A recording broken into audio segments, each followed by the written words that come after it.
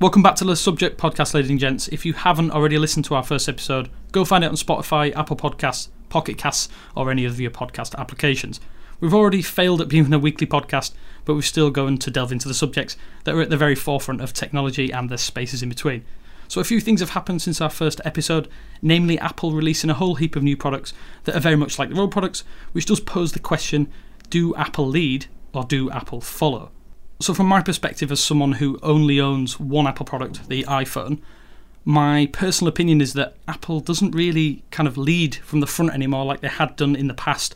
I mean, you look at the original iPhone, for instance, and I don't think that we're seeing the same innovation in the smartphone space especially, but the rest of the entire industry seems to have stagnated, and Apple just seemed to be happy to kind of follow the rest of the trends in the industry and allow other people to fail, if that means fail first, and then kind of take it from there. I don't know if any of you guys have the same impression of Apple in terms of their overall follow aesthetic, or are they following their design choice of other brands?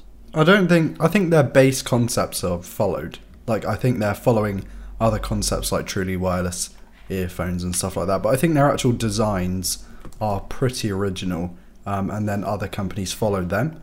In terms of, for example, the infamous camera bump that was first found on the iPhone 10 and then the iPhone XS and XS Max, where it's that vertical layout with the two sensors and kind of, it's not very rounded at all, it kind of sticks out, and we've seen that a lot, especially in Xiaomi phones, the lower end Motorola phones. I think that's one area that recently has been very much copied and obviously Apple has led as opposed to follow.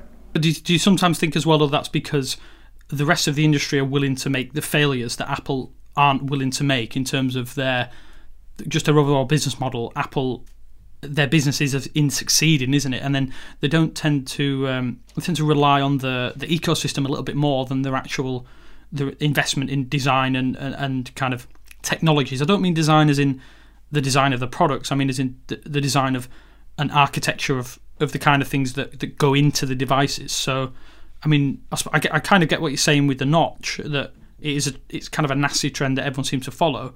But in terms of other Chinese manufacturers, there's only really Huawei who have tried to copy, like verbatim, what the iPhone 10 can do. So they've got that 3D face scanning technology, and they're going to use that for AR support, and they try and do their own animojis. But does the rest of the industry follow? No, I just think they follow the aesthetic choices. So what I kind of mean is in terms of everything that's going into the devices.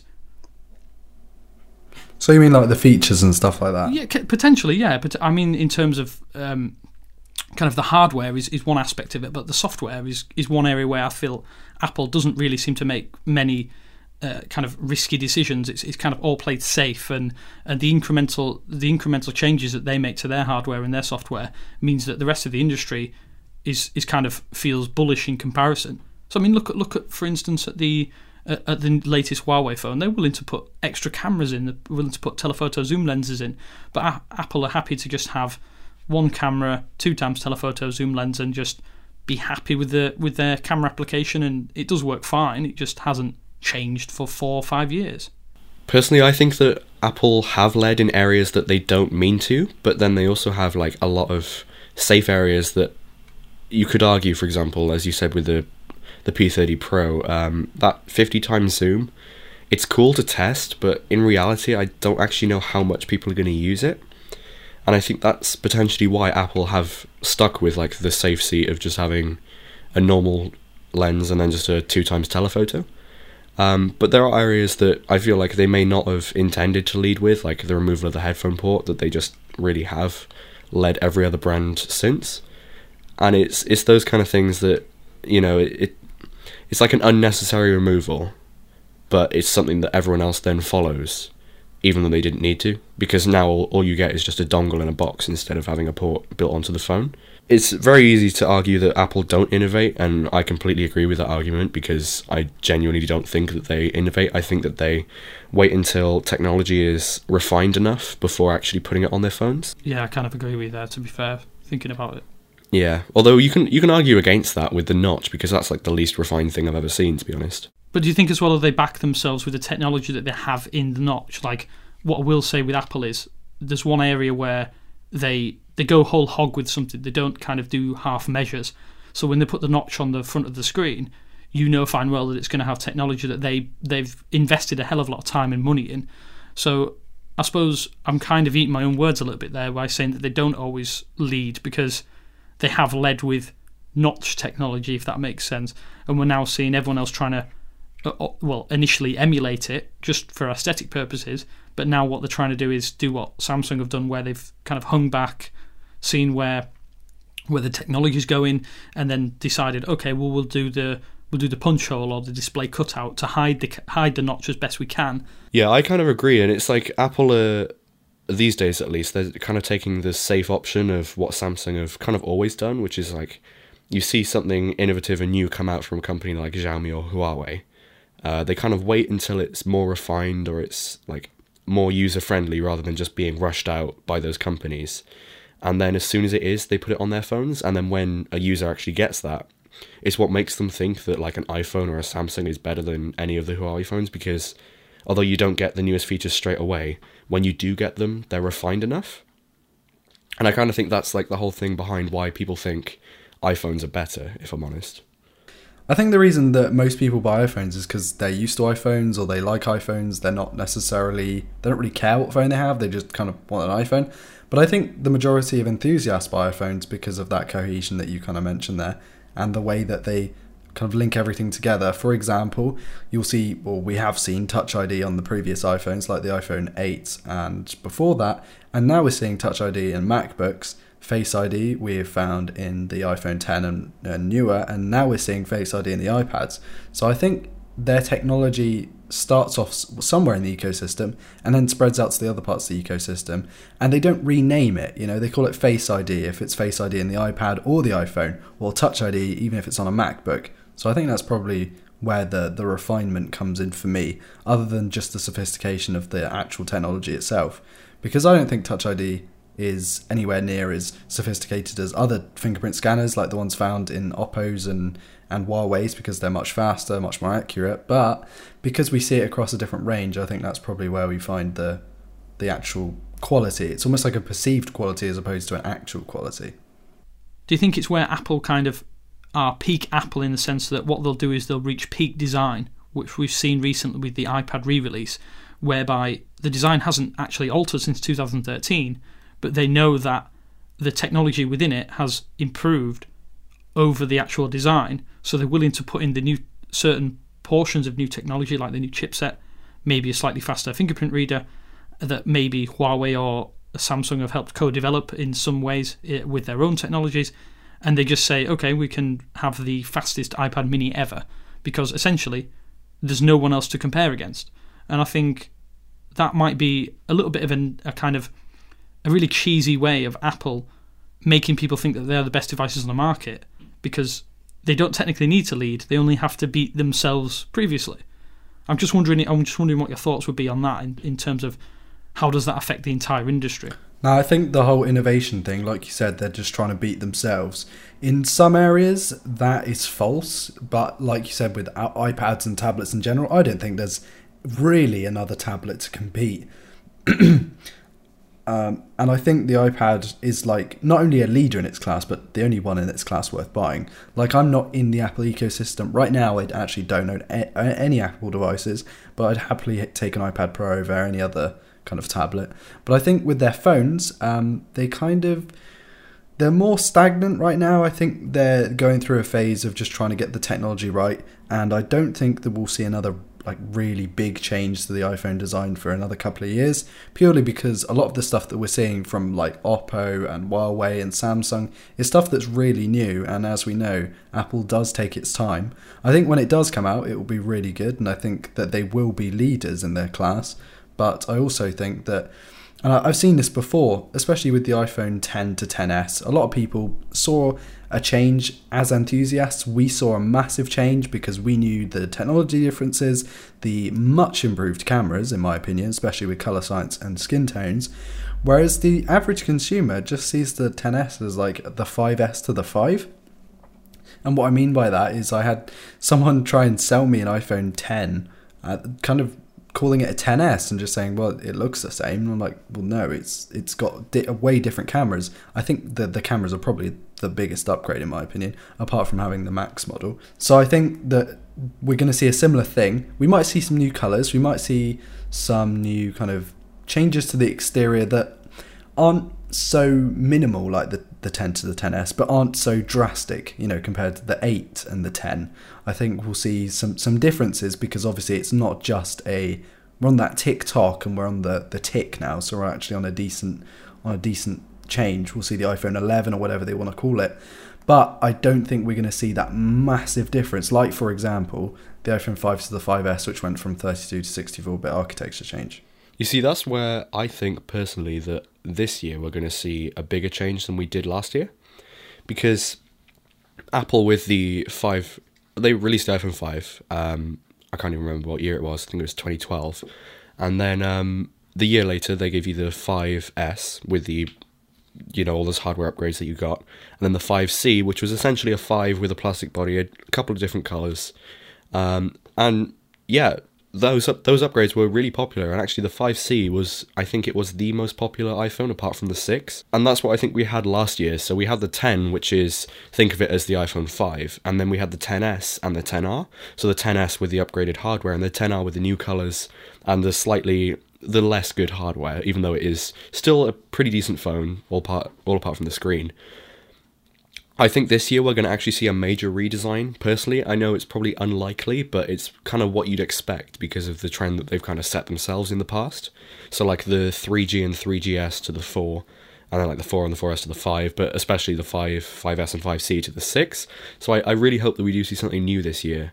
Maybe like a little bit thinner, because they have got a lot thicker recently, iPhones, and hopefully they kind of ditch the notch. I kind of hope that they go for the hole punch that Samsung have gone for, but it's difficult to tell, and you'll see leaks everywhere that are so wildly inaccurate that it's really kind of impossible to tell until you're a bit closer to the date. Do you think they're going to go for the tri-camera setup that we're seeing in leaks at the moment? Because it'd be kind of weird, wouldn't it, to see Apple with a big camera notch on the back, because they tend to have this clean, sleek aesthetic, and it's kind of like, what are they going to do with the lens? Are they going to put a time of flight lens in for better depth effects? But I personally, the biggest question mark I have over that is that the iPhone XR had arguably a better portrait mode than the iPhone XS Max, which I do own the XS Max, and I did quite briefly own the XR, and I found that the single lens setup, in my experience, was exponentially better than the XS Max.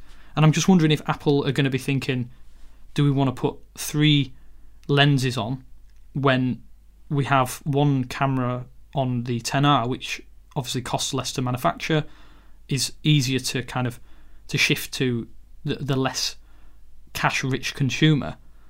Is it going to match that? This is where I think the whole idea of Apple following rather than leading is kind of coming round to, because I think they maybe would thinking, when is the time to put triple camera setups on devices, when the market has kind of evened out all of the issues, or kind of ironed out all the creases, as it were. And I'm just wondering, and like when it's gotten used to triple camera phones as well. Yeah, true. I'm just kind of wondering how are they going to play that, and I just would love to know what you guys think of that kind of the way Apple are going to go about doing the triple camera setup. I think with the triple camera setup, we'll see the same thing that we've seen from the likes of the V40 and onwards, which is 3 different focal lengths. I don't think they'll have any extra sensors built in there because it will take up more space. We might see time of flight, but I don't think we'll see like a 4th sensor like the Nokia 9 for like several different pieces of depth information. And similarly, I think the front camera is going to stay a single lens. I don't see them putting a wide angle on there. But I kind of want to flip this back to Damien for 1 second, and that is that we've seen the Pixel 3 have a single sensor. Do you think that the Pixel 4 will have 1 sensor, 2 sensor, or 3 sensors? I think personally the Pixel 4 will probably have just a dual camera setup on the rear. Whether we'll see another dual camera setup in the front-facing notch or the front-facing punch hole is another thing entirely. I think Apple, the biggest competition really in terms of the camera space is Google, because in terms of public perception, most people think that the iPhone normally has the best camera system. I will say that the camera application on the iPhone is superior to every single camera application I've ever used. Are the pictures the best? No, they're not the sharpest. They're not the most rich. They do have good dynamic range, and they're a nice all-round image overall, and the video camera settings are excellent, really, to be honest with you. There's only the Samsung range that compete. But in terms of stills photography, the Pixel leads every other camera on the market with a single lens setup. And I think maybe that's why the iPhone XR has a single lens. I think that might be a way of Apple genuinely experimenting rather than following the crowd, if that makes sense. And they can do much more with their own AI and post-processing with a single lens to kind of replicate what Google are doing at almost a similar price point. So maybe they will see Apple be a bit more aggressive with their, if they do a sequel to the XR. I'm not really sure, but as far as the Pixel's concerned, I think we're probably going to see 2 lenses and a heck of a lot of insane computational photography hardware going on. I'd like to call a codswallop to what you just said about the Apple camera app to being the best. I think it is. I think that's it's the an best laid out. absolute load of horse shit. I think, but that's why I said I think it doesn't. It's not fucking. So I'm allowed to challenge your thinking. I think Ryan is just saying your opinion shit. I'm allowed to have that opinion. I think it's the best laid out. I think it's the most organised. I think Huawei is the best. Yeah, but you get to all of your extra settings within each individual app. You got to go to the far side of your menu. Anyway, that's another question. Excuse me. You have to exit the camera app to change the fucking resolution on that's bad. No, I'm not saying that isn't bad, but I think for the most part, your argument. You have to do that on a lot of Androids as well, right? Yeah, but not like the Huawei one. It's within the app, but you press the settings button and it takes you to the settings app. Huawei one.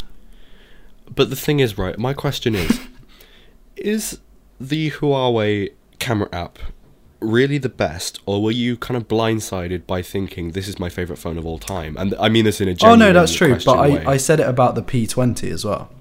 If you go and watch that video, I said exactly the same thing. Fair enough, yeah. I think conversely though, if the Pixel's leading, then are Apple going to follow? I personally think so. But who else can they follow from in terms of the camera stakes?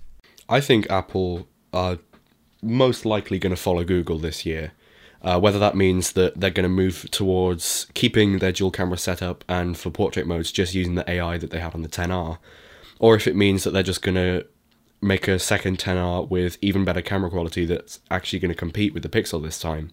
Because I feel like the XR, the first edition at least, that we've seen, was kind of, I feel like, as you said, it was an experiment, and it was kind of, what can we do with a single camera, and how does that compete to our dual camera setups on what is essentially their flagship phone? And it's impressive that the XR, at least in my opinion, is still a better camera, considering it's just a single sensor.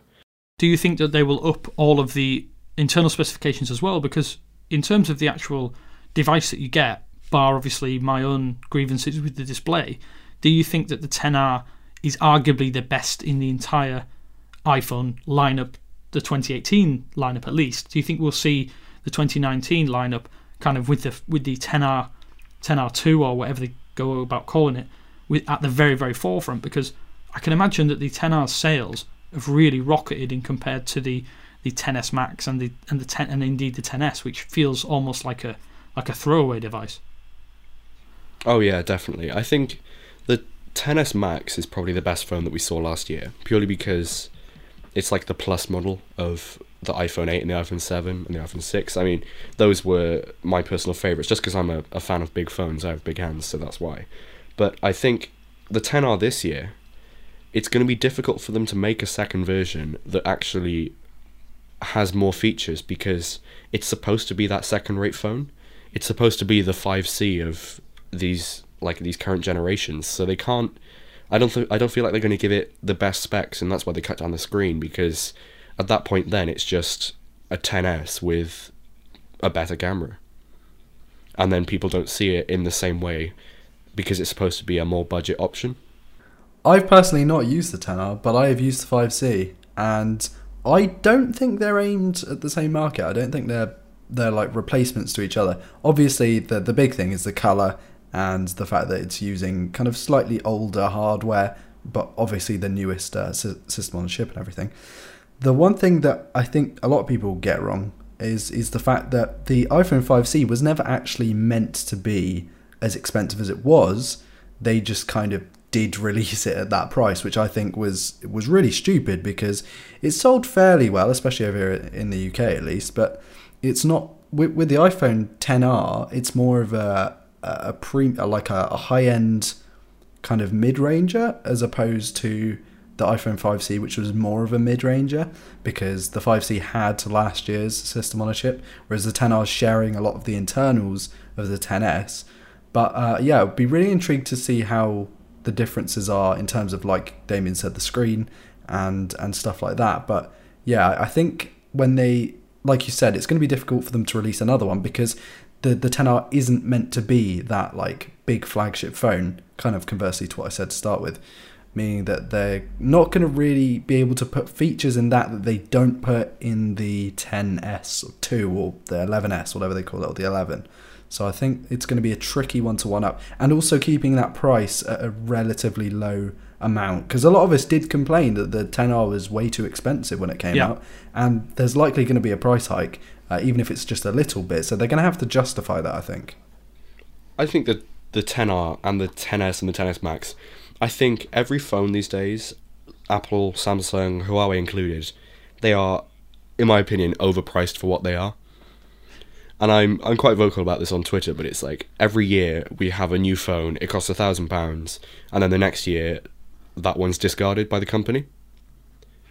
And I feel like if they do that this year, it's just eventually it's going to come to a point where they burn out as such, because you can't just keep making £1,000 phones every year when all they're changing, especially, this is why I didn't like the XS, but all they're changing is what I considered minor upgrade to the cameras and a little bit of a performance boost, and that's it.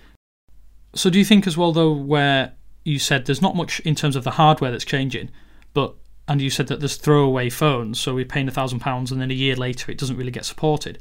I think this is one area where Apple, again, do genuinely lead in terms of hardware and software support. Oh yeah. So you could have the 5C, for instance, and that would have been updated, I believe, until iOS 11. Am I right in thinking that, or iOS 10? Yeah. So you have an old piece of hardware that gets supported longer than most, like £1,000 phones. So I suppose in some respects, it poses the question: are there things that Apple do genuinely lead on, or have led on for such a long time, that everyone else needs to play catch up? Because I think you kind of see it with Samsung at the moment. Samsung are doing their utmost to get every single phone from the S8 onwards on Android Pie, which seems ridiculous when you look at Apple put every single phone, day one, software update is on everything from a certain defined period, so 6 years. 6 years of devices will all get the same update.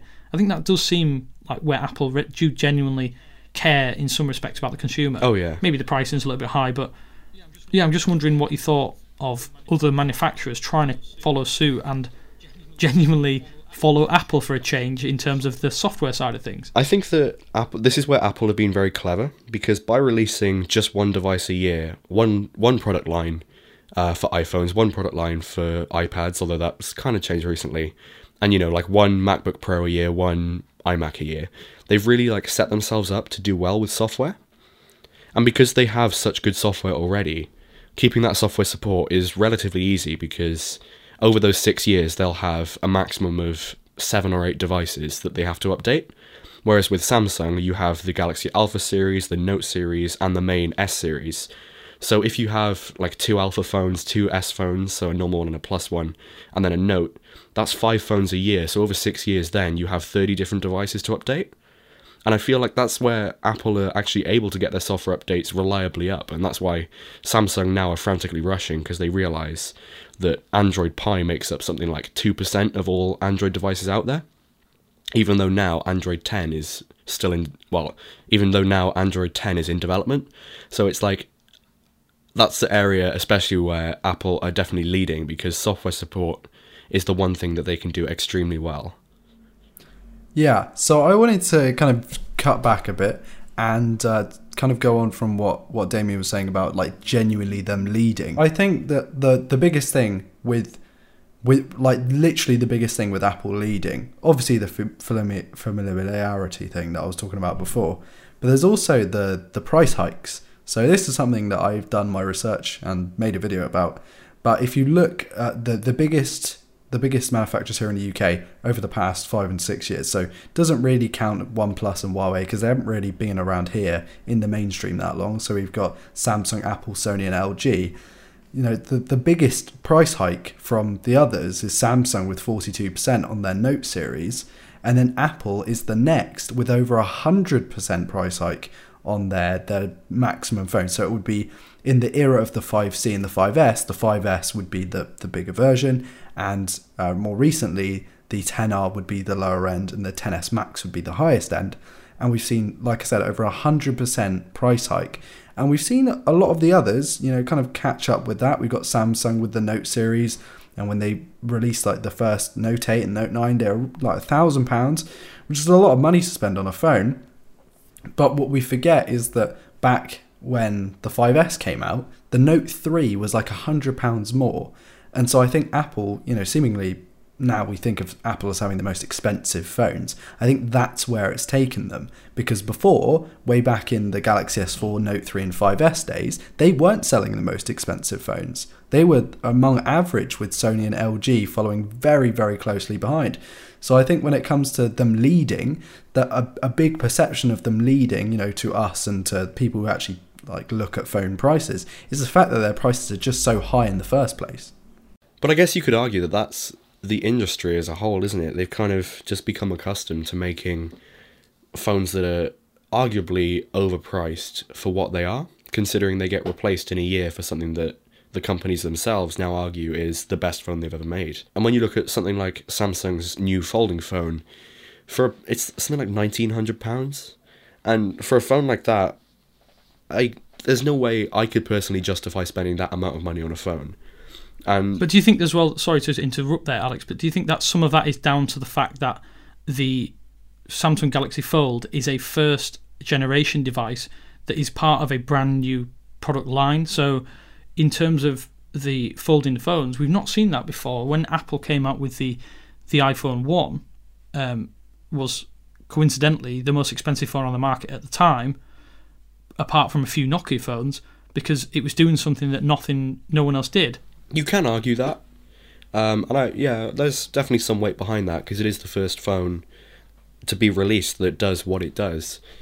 But then, when you put that in perspective, the first iPhone was what was it? It was either $99 or $199. I'm not 100%. I'm pretty sure it was $199. But you were forced to buy it on contract.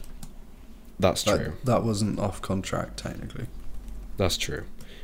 But when you look back at that, for kind of like 10 times the price of what you're getting, it really doesn't make sense, in my opinion at least, because take a look at Huawei's, I'm not 100% what it's called, but it's like the Mate X or something, their new folding phone. That is a phone that arguably is worth more for its price, because what you get there is essentially a bezel-less fold, and it's what everyone expected of Samsung.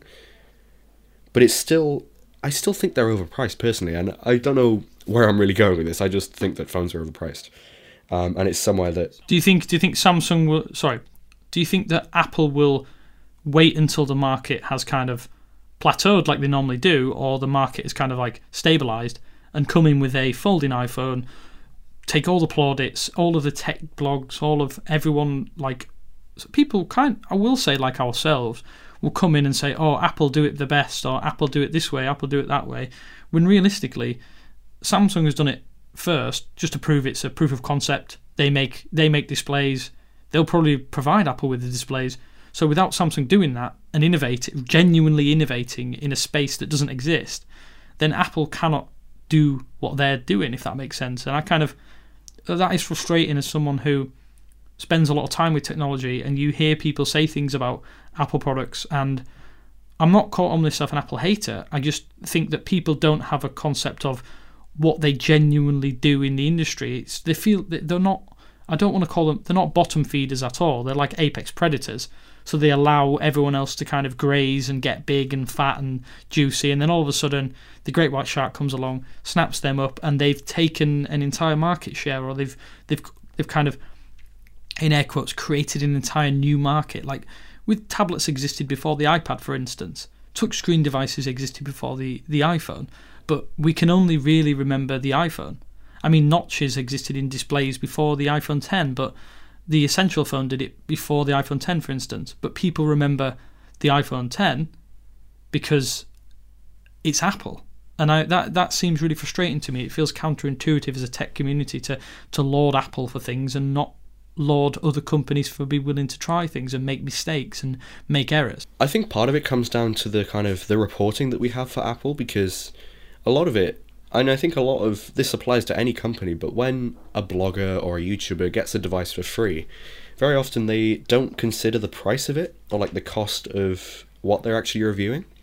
So like if someone gets sent the Galaxy Fold, they're not going to be as negative about it as if they bought it themselves with their own money, because as far as they're concerned, they're not at a loss to get that device. Whereas your average consumer actually is at a loss to buy that device. If they're paying £2,000 for a phone, that's probably it for the market that it is. It's probably not the biggest amount of money, but it is still a significant amount of money for a device. And I think when bloggers get them for free, and I hate using the term bloggers, but there it is, they're kind of like blindsided by getting it for free. The proof is in the pudding, because what a lot of people are doing is they edit on a Mac, they'll use the P30 Pro for a week and then go back to the iPhone. Yeah, that's and true. I see it so much, and it's kind of frustrating because these people it feels like they're not willing to give the devices a time of day. Yeah. Because Apple have already allowed the other people to fail, so it's fail first, finish last. I have Okay. a question, and I think it's quite a potent one. And I don't think it's been asked all that much. Do we think that the reason that the iPhone XR was released with such a low resolution screen is to hype up the XR Mark II? No. Possibly. I can see where you're coming from, but I genuinely think it's a way of not undercutting their own product line, which is what Alex said earlier. You don't want to have your budget device, your so-called air quotes budget device, because it's still £750 RRP.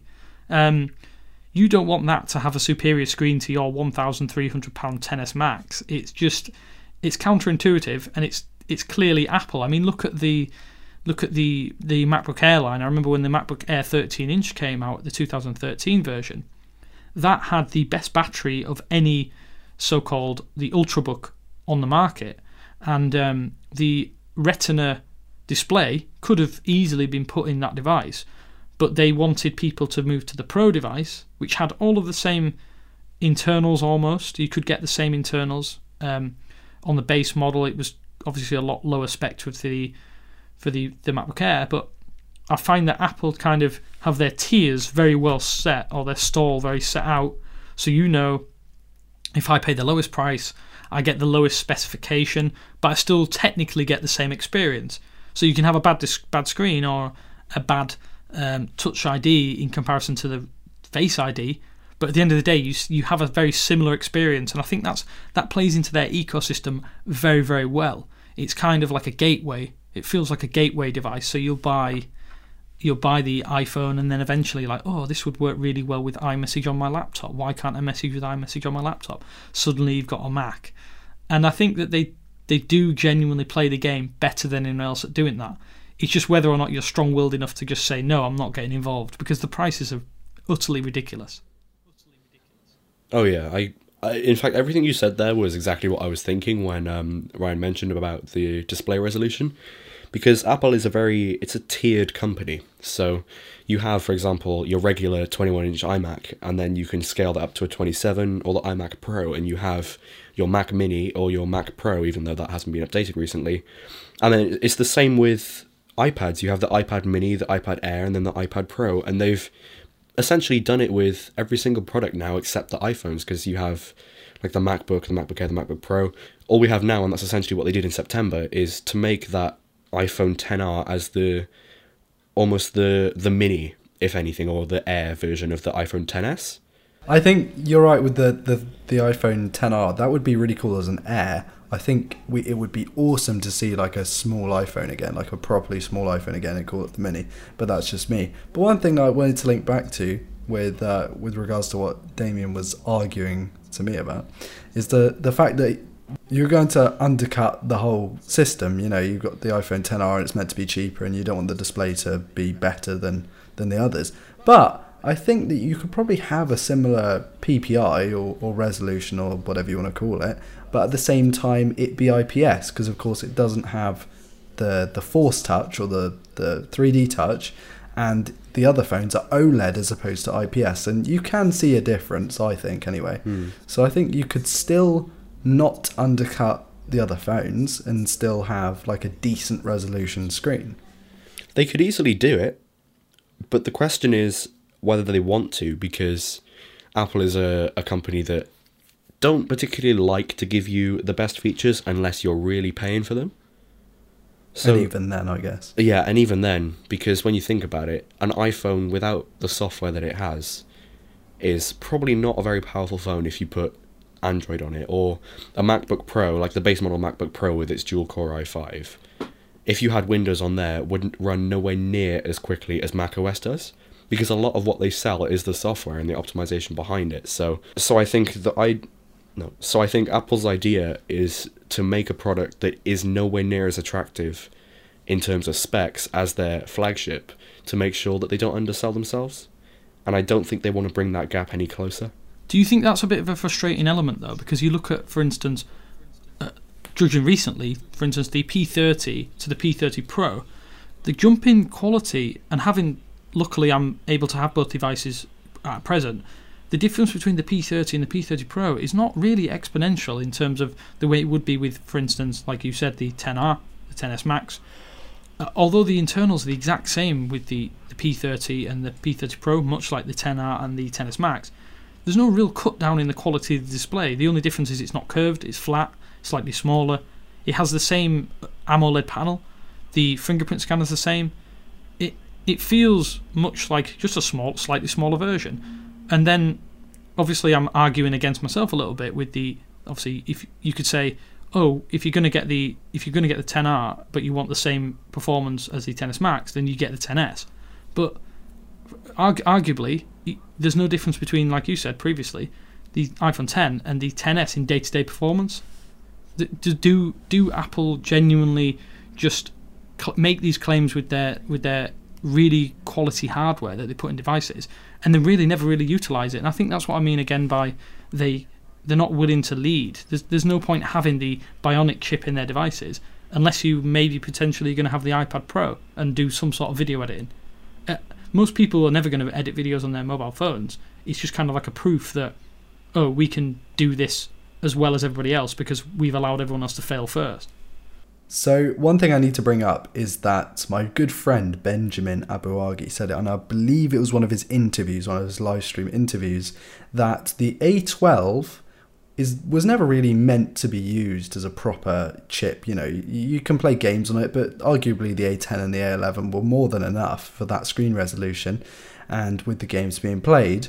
But one thing that Apple tended to do at that point better than anyone else was recording high resolution, a high frame rate video continuously without any kind of buffer. So you could fill up your entire 256 gigabyte storage without a pause in, because you've got to encode that video at the time, in real time. And that is where the A12 and the A11s tend to do really, really well versus kind of the Snapdragon 835 and 845. We're yet to see what that's going to be like with the 855, and I'm sure there's been a lot of testing with the Kirin 980.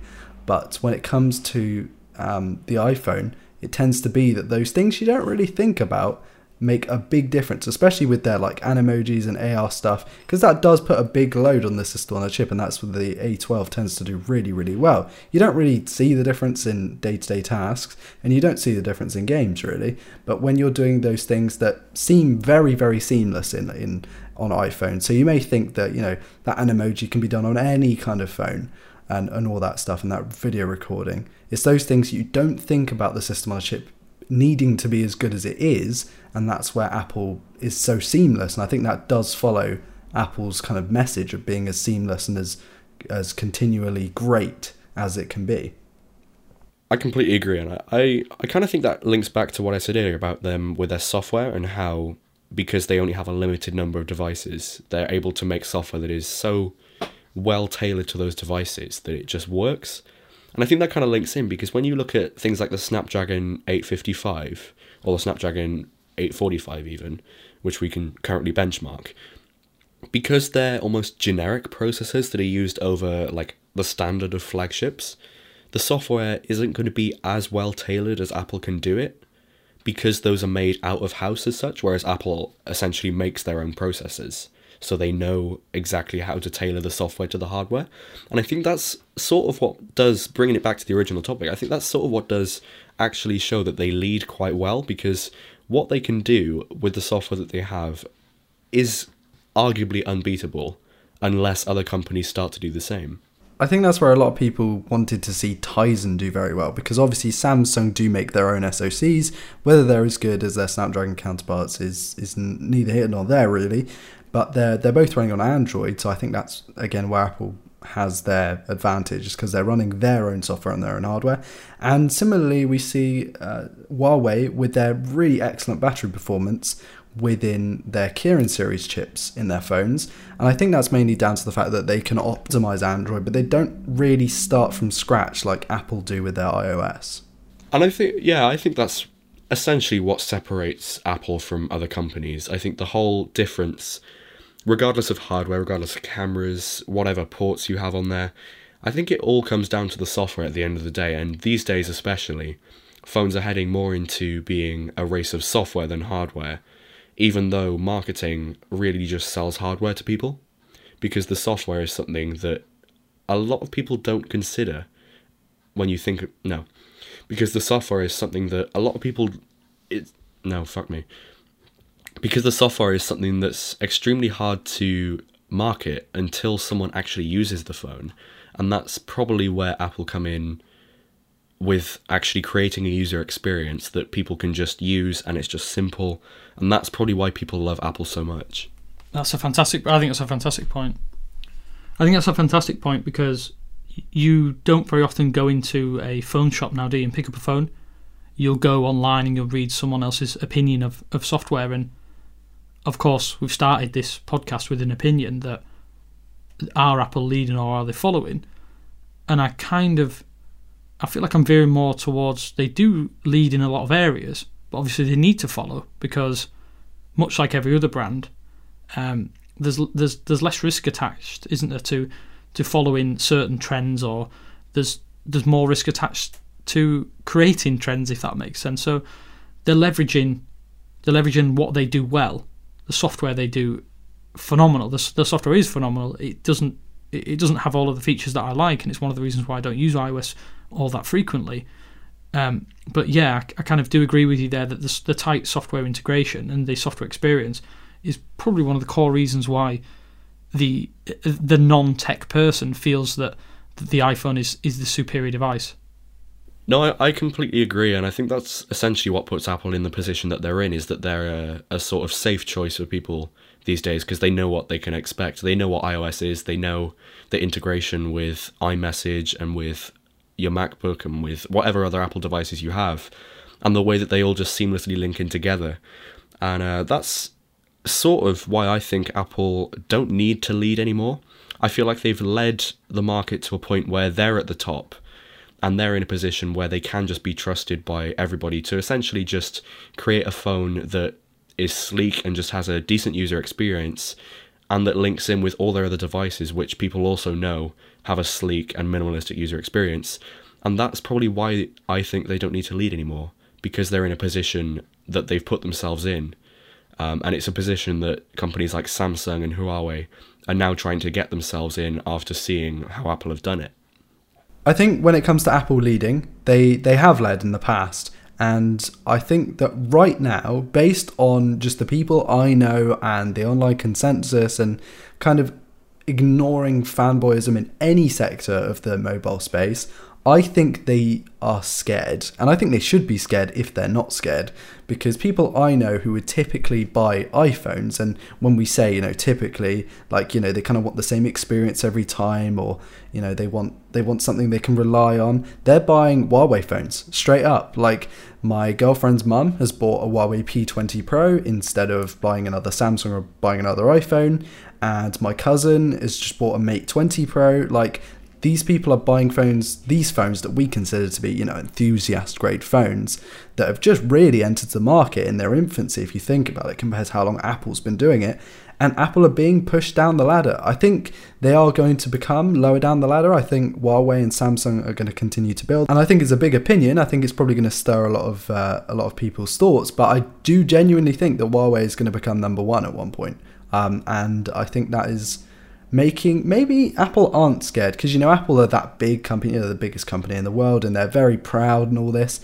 But if they're not scared, I genuinely think they should be. I think they've led for the longest time, and right now they are following in a lot of places. The software can be as good as it is, but, you know, you can only say software is the answer until you get to a point where Huawei releases a 50 times mega zoom that kind of puts your 2 times your 50 millimeter equivalent to shame, really. So we're all kind of on consensus that Apple's kind of, we're not going to say had its day, because it's definitely shifting a lot of phones still.